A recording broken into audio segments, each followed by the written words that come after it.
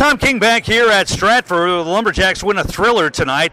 A last-second bucket by Gabe Napgezik tops off a great night for Gabe, and the Lumberjacks win at 65-63 to break their four-game losing streak.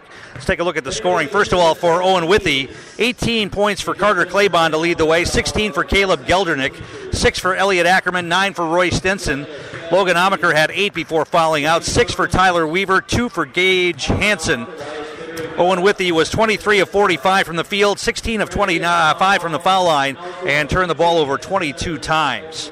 For the Lumberjacks, it was Noah Stroming leading in scoring. He had 20 points to go along with 7 rebounds. Napgezik with 17 points and 15 rebounds in a double-double for Napgezik tonight. 12 points for Isaac Rozwadowski, with 9 of those coming in the second half. 8 points for Caden Worth in the game, including a couple of big free throws late.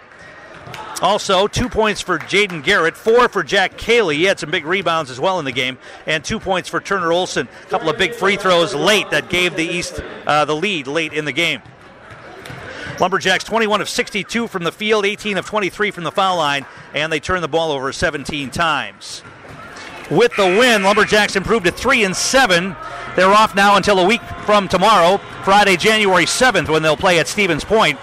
And Owen Withey drops to 3-6 with the loss. That'll do it for tonight. It was an exciting one. Lumberjacks had a 5-point lead in the second half. Owen Withey came back to take a 1-point lead late. Lumberjacks got the ball back, got the lead back, and then it was a tie game. Napgezik hit the shot from the paint at the buzzer to win it by a score of 65-63. This is Tom King. You've been listening to Lumberjack Boys Basketball on 93.9 The Game.